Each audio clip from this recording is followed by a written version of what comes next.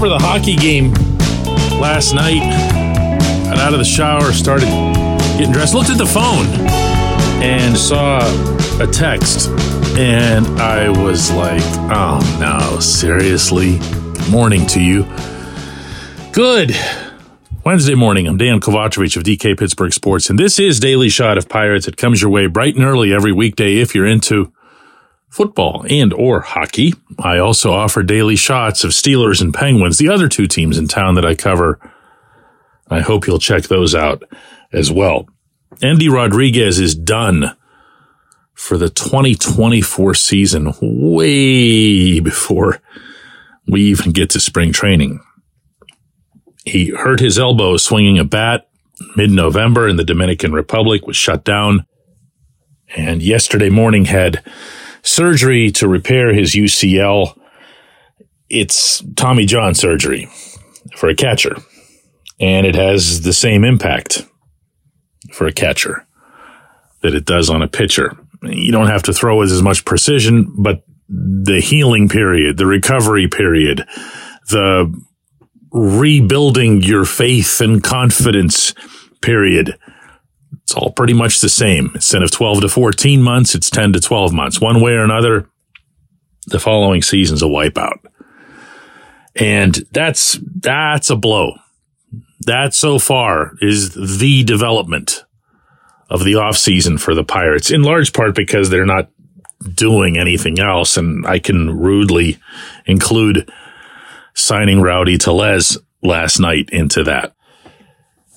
So I get the tip, I type it up, I put it on our website, I put out the alert, and immediately the responses are either swear words or we're cursed, we're doomed, we hope you're wrong, came back at me a lot of times, and I'm thinking, I know who this source is, and there's no way this source is wrong, but you know what? I hope I'm wrong too.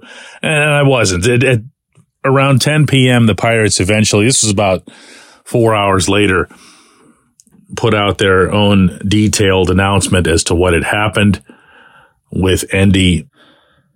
And what do you want me to say? It sucks. It sucks a lot. This kid is, I think, a special talent. I think he's a special individual. And he brings an energy like nobody else to that clubhouse, a confidence, a sense of, we can go in there and do this. We can go in there and beat this team. We can get out there and battle against that pitcher. We can get out there and get that guy out as a battery. I've believed for a long time that this operation could use more of that. Never mind what we saw of Endy in the minors, especially as he rocketed up over the last couple levels. Never mind the improvement that we saw in his defense, in his, throwing and everything else that he was doing, game calling, something else that had at some point been, I wouldn't say cast into doubt by management, but been laid out as a challenge for him to improve. He did. The thing that I love about Endy now is the same thing that I loved about him when he came in that 3-team trade from the Mets, and that's the bat. The bat plays. And I don't even believe that we saw a fraction of that yet in the majors. I know the numbers weren't great. I know there were also spells that showed you what he can be and what he will be. But, that's your starting catcher, Pittsburgh. That's your starting catcher for the foreseeable future. And it hurts like hell. It has to hurt like hell for all of them. For everyone, top to bottom in the organization, to have this happen, to have somebody who's so happy be dealt a blow like this, to miss a whole year, to have it be right at this phase, and I'm not going to underplay it. I'm not going to reach a point where I say, well, they can overcome this. I'm not. This is a great big, screaming, gigantic L before anything even opens up. Now, what do you do about that? Well, one thing about this development is that it explains, to an extent, some of the moves that the Pirates have made. It explains, to an extent, the continued emphasis on how Henry Davis will report to Bradenton as a full-time catcher. That had been, in fairness here, made very clear by Ben Cherington, by Derek Shelton, by all concerned way before Endy was hurt. I think what this does is it just cements it. I think this puts them in a spot where if they don't like what they see of Henry whenever they get to the pitchers and catchers portion at Pirate City, they're going to be like, well, you know what? Let's just keep working harder because this kid's now the catcher here. They've got Jason DeLay, who's got the luckiest offensive numbers any of us have ever witnessed in a lifetime, with his uncanny ability to just find grass with any random batted ball. But the numbers are the numbers, and became a more than dependable defensive catcher, a more than dependable game caller. Mitch Keller, by season's end, swore by him. So it's not as if you're starting from scratch, and it's not as if you're putting somebody into that catching spot who isn't part of your future. Henry's a 1-1, remember? And maybe things will tilt more in Henry's favor once all of the clouds over where he's going to play and what kind of future he has here or there or right field or first base or whatever, because now you're telling Henry, and you're acting on it, that you're our guy, you're our catcher, you're the man. Set aside any and all other thoughts you might have had, young man, because this is now your task. And maybe that in and of itself improves his performance behind the plate. But again, I'm not here to sugarcoat this. This is bad. And more than anything, this is bad for just a wonderful dude. Yeah. When we come back, J1Q. This portion of Daily Shot of Pirates is brought to you by our friends at North Shore Tavern, that's directly across Federal Street from PNC Park. It's home of Steak on a Stone, an eating experience, underscoring the word experience. The steak is brought to you partially cooked on an 800-degree stone, and you do the rest. It's a ton of fun, it's a great meal, and it's a baseball atmosphere like no other in Pittsburgh. North Shore Tavern, right across Federal Street from PNC Park. Your front door, your car, your bike, your computer, your gun. Safety is a habit. Every day you lock and secure your home and everything you want to keep safe. Gun safety and responsible storage are no different, and the best way to help prevent accidents, misuse, and theft. If you have a firearm, own it, respect it, and secure it. Visit ProjectChildSafe.org. Brought to you by the National Shooting Sports Foundation and the Bureau of Justice Assistance.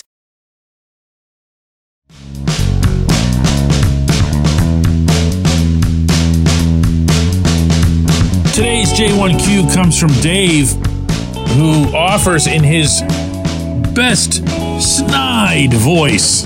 So, DK, what are we to make of this momentous signing? Typical Pirates. Dave is referring, of course, to the 1-year, $3 million signing of Rowdy Tellez, formerly of the Brewers, formerly, as in a couple of years ago, a 35 home run guy in a very hitter-friendly park in Milwaukee, who fell on hard times last season, including injury issues. The extent to which that would have affected his performance, I'm not in a great position to say that. I'm also not ever in a great position to judge Brewers. Let me explain that a little bit. I have this affinity for that stadium and for that city. So I make most of the Milwaukee trips for our website, DK Pittsburgh Sports.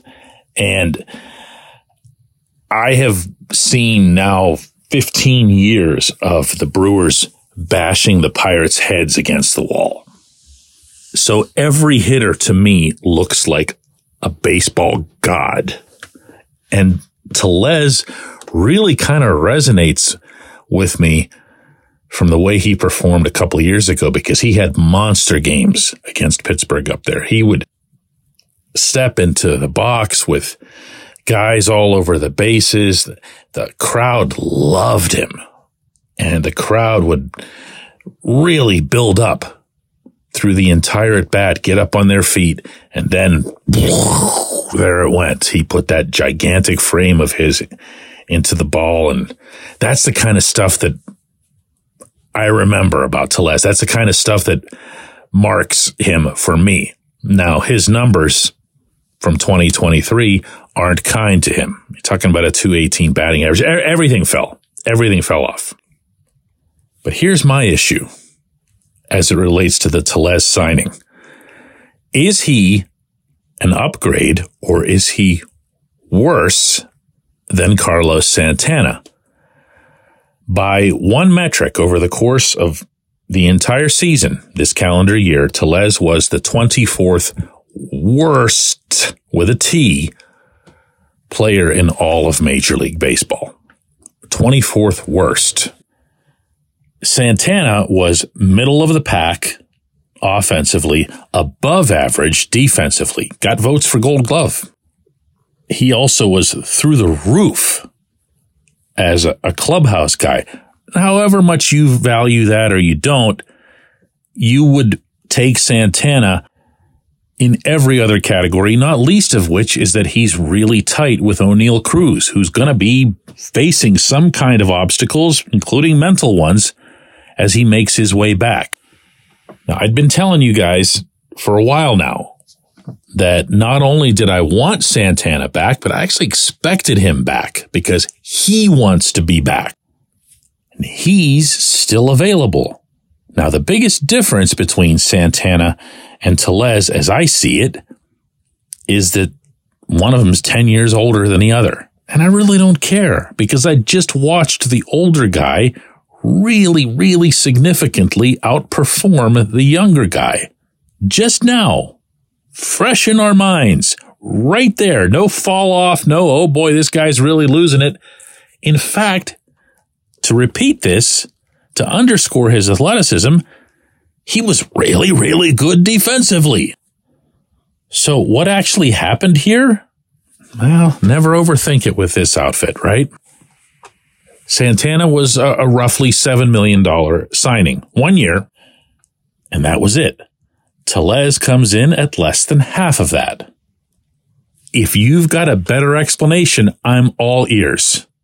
But that's where you start. That's where you start. Always, always, always.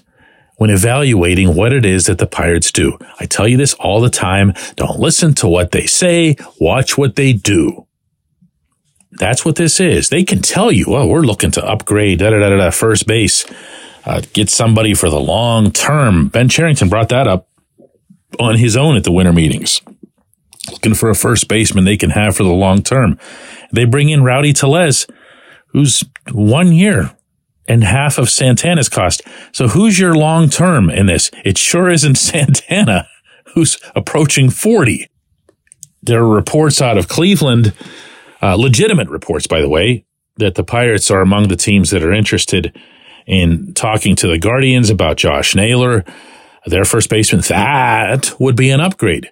But are you still going after Naylor after you've signed Tellez? I don't know. Who are your first basemen, plural, right now? Because Tellez is going to be a platoon guy. He has to be a platoon guy wherever it is that he goes in his career. So if Tellez is your one side, who's your other? Connor Joe? I mean, do you see what I'm saying here? I'm not knocking Connor Joe here. Okay. I'm a Connor Joe guy, but he's not a starter and he's not a platoon guy. He is exactly what he is. And did you get better? Did you really?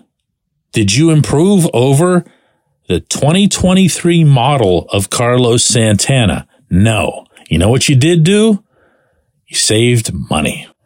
And in fact, if you go over all of the moves that have been made to date, this offseason by Charrington, you'll find that pattern is completely intact. I appreciate the question. I appreciate everybody listening to Daily Shot of Pirates. Sorry to be such a bummer, but man, wow, that's a heck of a blow for mid-December. Let's do it again tomorrow.